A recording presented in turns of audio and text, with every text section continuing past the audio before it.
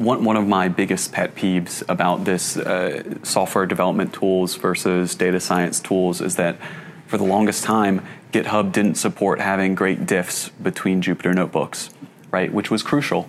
Every time you made a change to a Jupyter notebook, you would see the JSON instead of what the actual changes would represent, and you would get nothing from it.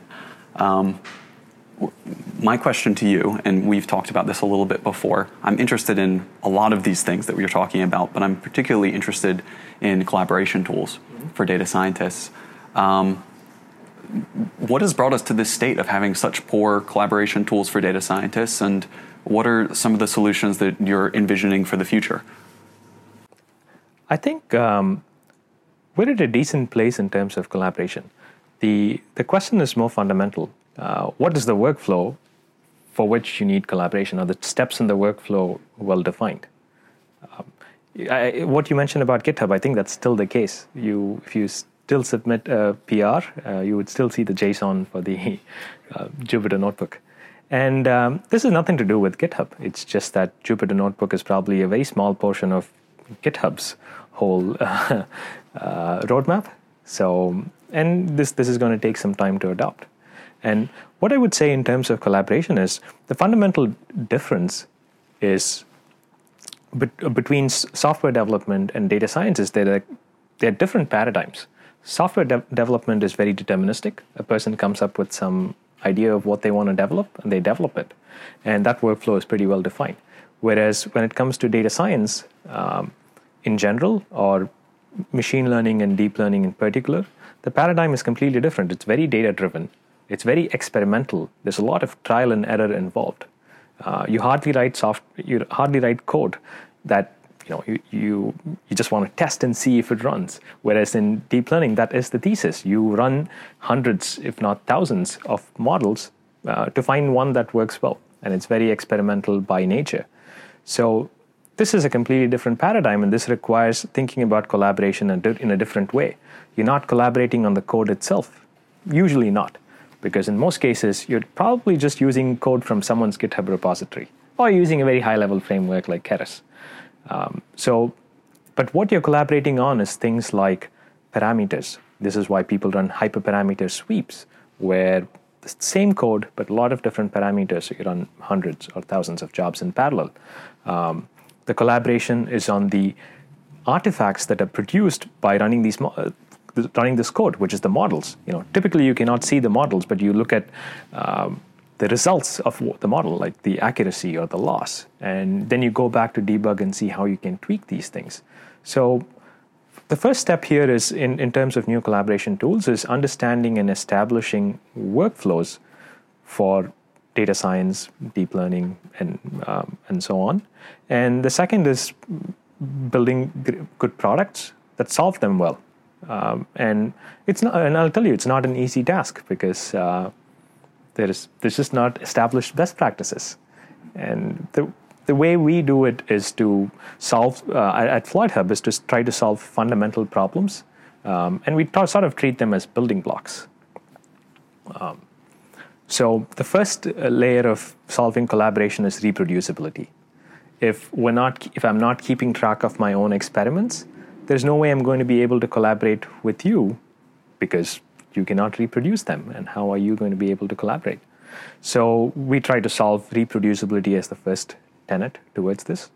And the second part of this is the ability for you to run these experiments. If I have a custom setup with my own version of CUDA drivers or dependencies and whatnot, you should be able to reproduce them. And that's a difficult problem to solve. So we handle the infrastructure and the DevOps part of this so that you have a one-click reproducible solution.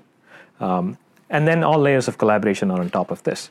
Are all the experiments managed in a way that they're discoverable? Especially if you're running hundreds of experiments, how do you keep track of them? How do you visualize the metrics and the results that these experiments produce?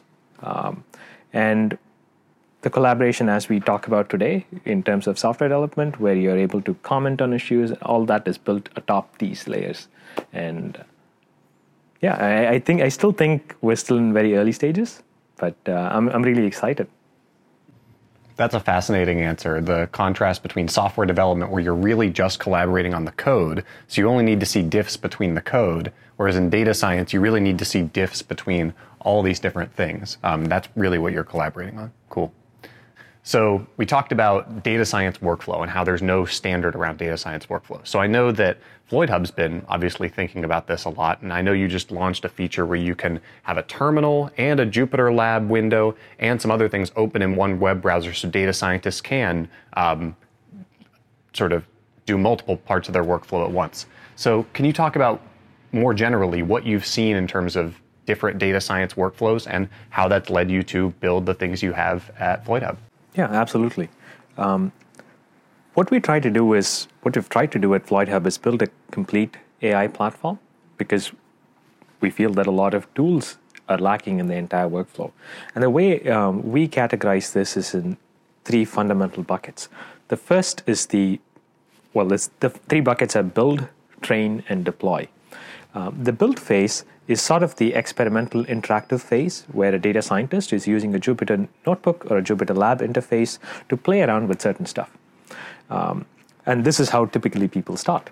And once you've built something that sort of works, then you go to the train phase where you're running experiments at scale. You might be doing hyperparameter sweeps, you might be on parameters, or you could be trying a lot of different models. And these are typically non-interactive, long-running jobs. Deep learning is typically known for jobs that run for several days, especially if your data set is large. And this requires a different set of tools than what your Jupyter notebook phase might involve. And once you're done with the train phase, you have something that you want to use. You have a model that you want to use, and then you go to deploy it. And deployment of these models is also a significant engineering effort. And so we have tools to help there as well. And collaboration is something that all these phases need, so we have tools for collaboration as well. And what we aim to do at Floydhub is make each of these steps as easy as possible so data scientists can focus on science, like we talked about before. What you particularly mentioned in the beginning was the build phase. And the build phase, we introduced a new subproduct called Workspaces, which gives you a full-fledged cloud IDE for deep learning. And the idea there being, if you wanted to do deep learning on the cloud, all you have to do is click a single button, choose your environment. It's zero setup, so you don't really have to install anything. Choose the type of your machine. We have multiple types of CPUs, GPUs, depending on what your use case is. And boom, you'll be in an environment where you can just start developing. And this has Jupyter notebooks, it has terminals. You can attach data sets wherever they might be. So there is no additional work of mounting EBS volumes or downloading stuff from S3. All those happen behind the scenes, and you can get started right away. In addition to that, if you're in a team, and I mean team in a Floydhub setting, all of your collaborators or teammates also have access to your workspace. So typically what would happen if you're developing locally is you would check in your Jupyter notebook into GitHub, someone else would see it, and that becomes a sort of an irreproducible problem, which is also sort of funky because this is an interactive experimental state. So a lot of Jupyter notebooks, people don't want to check them in because I'm just playing around. How do you collaborate in a setting where things are still experimental? And our take on this is to do this on the cloud so multiple people have access to the same, what we called workspace.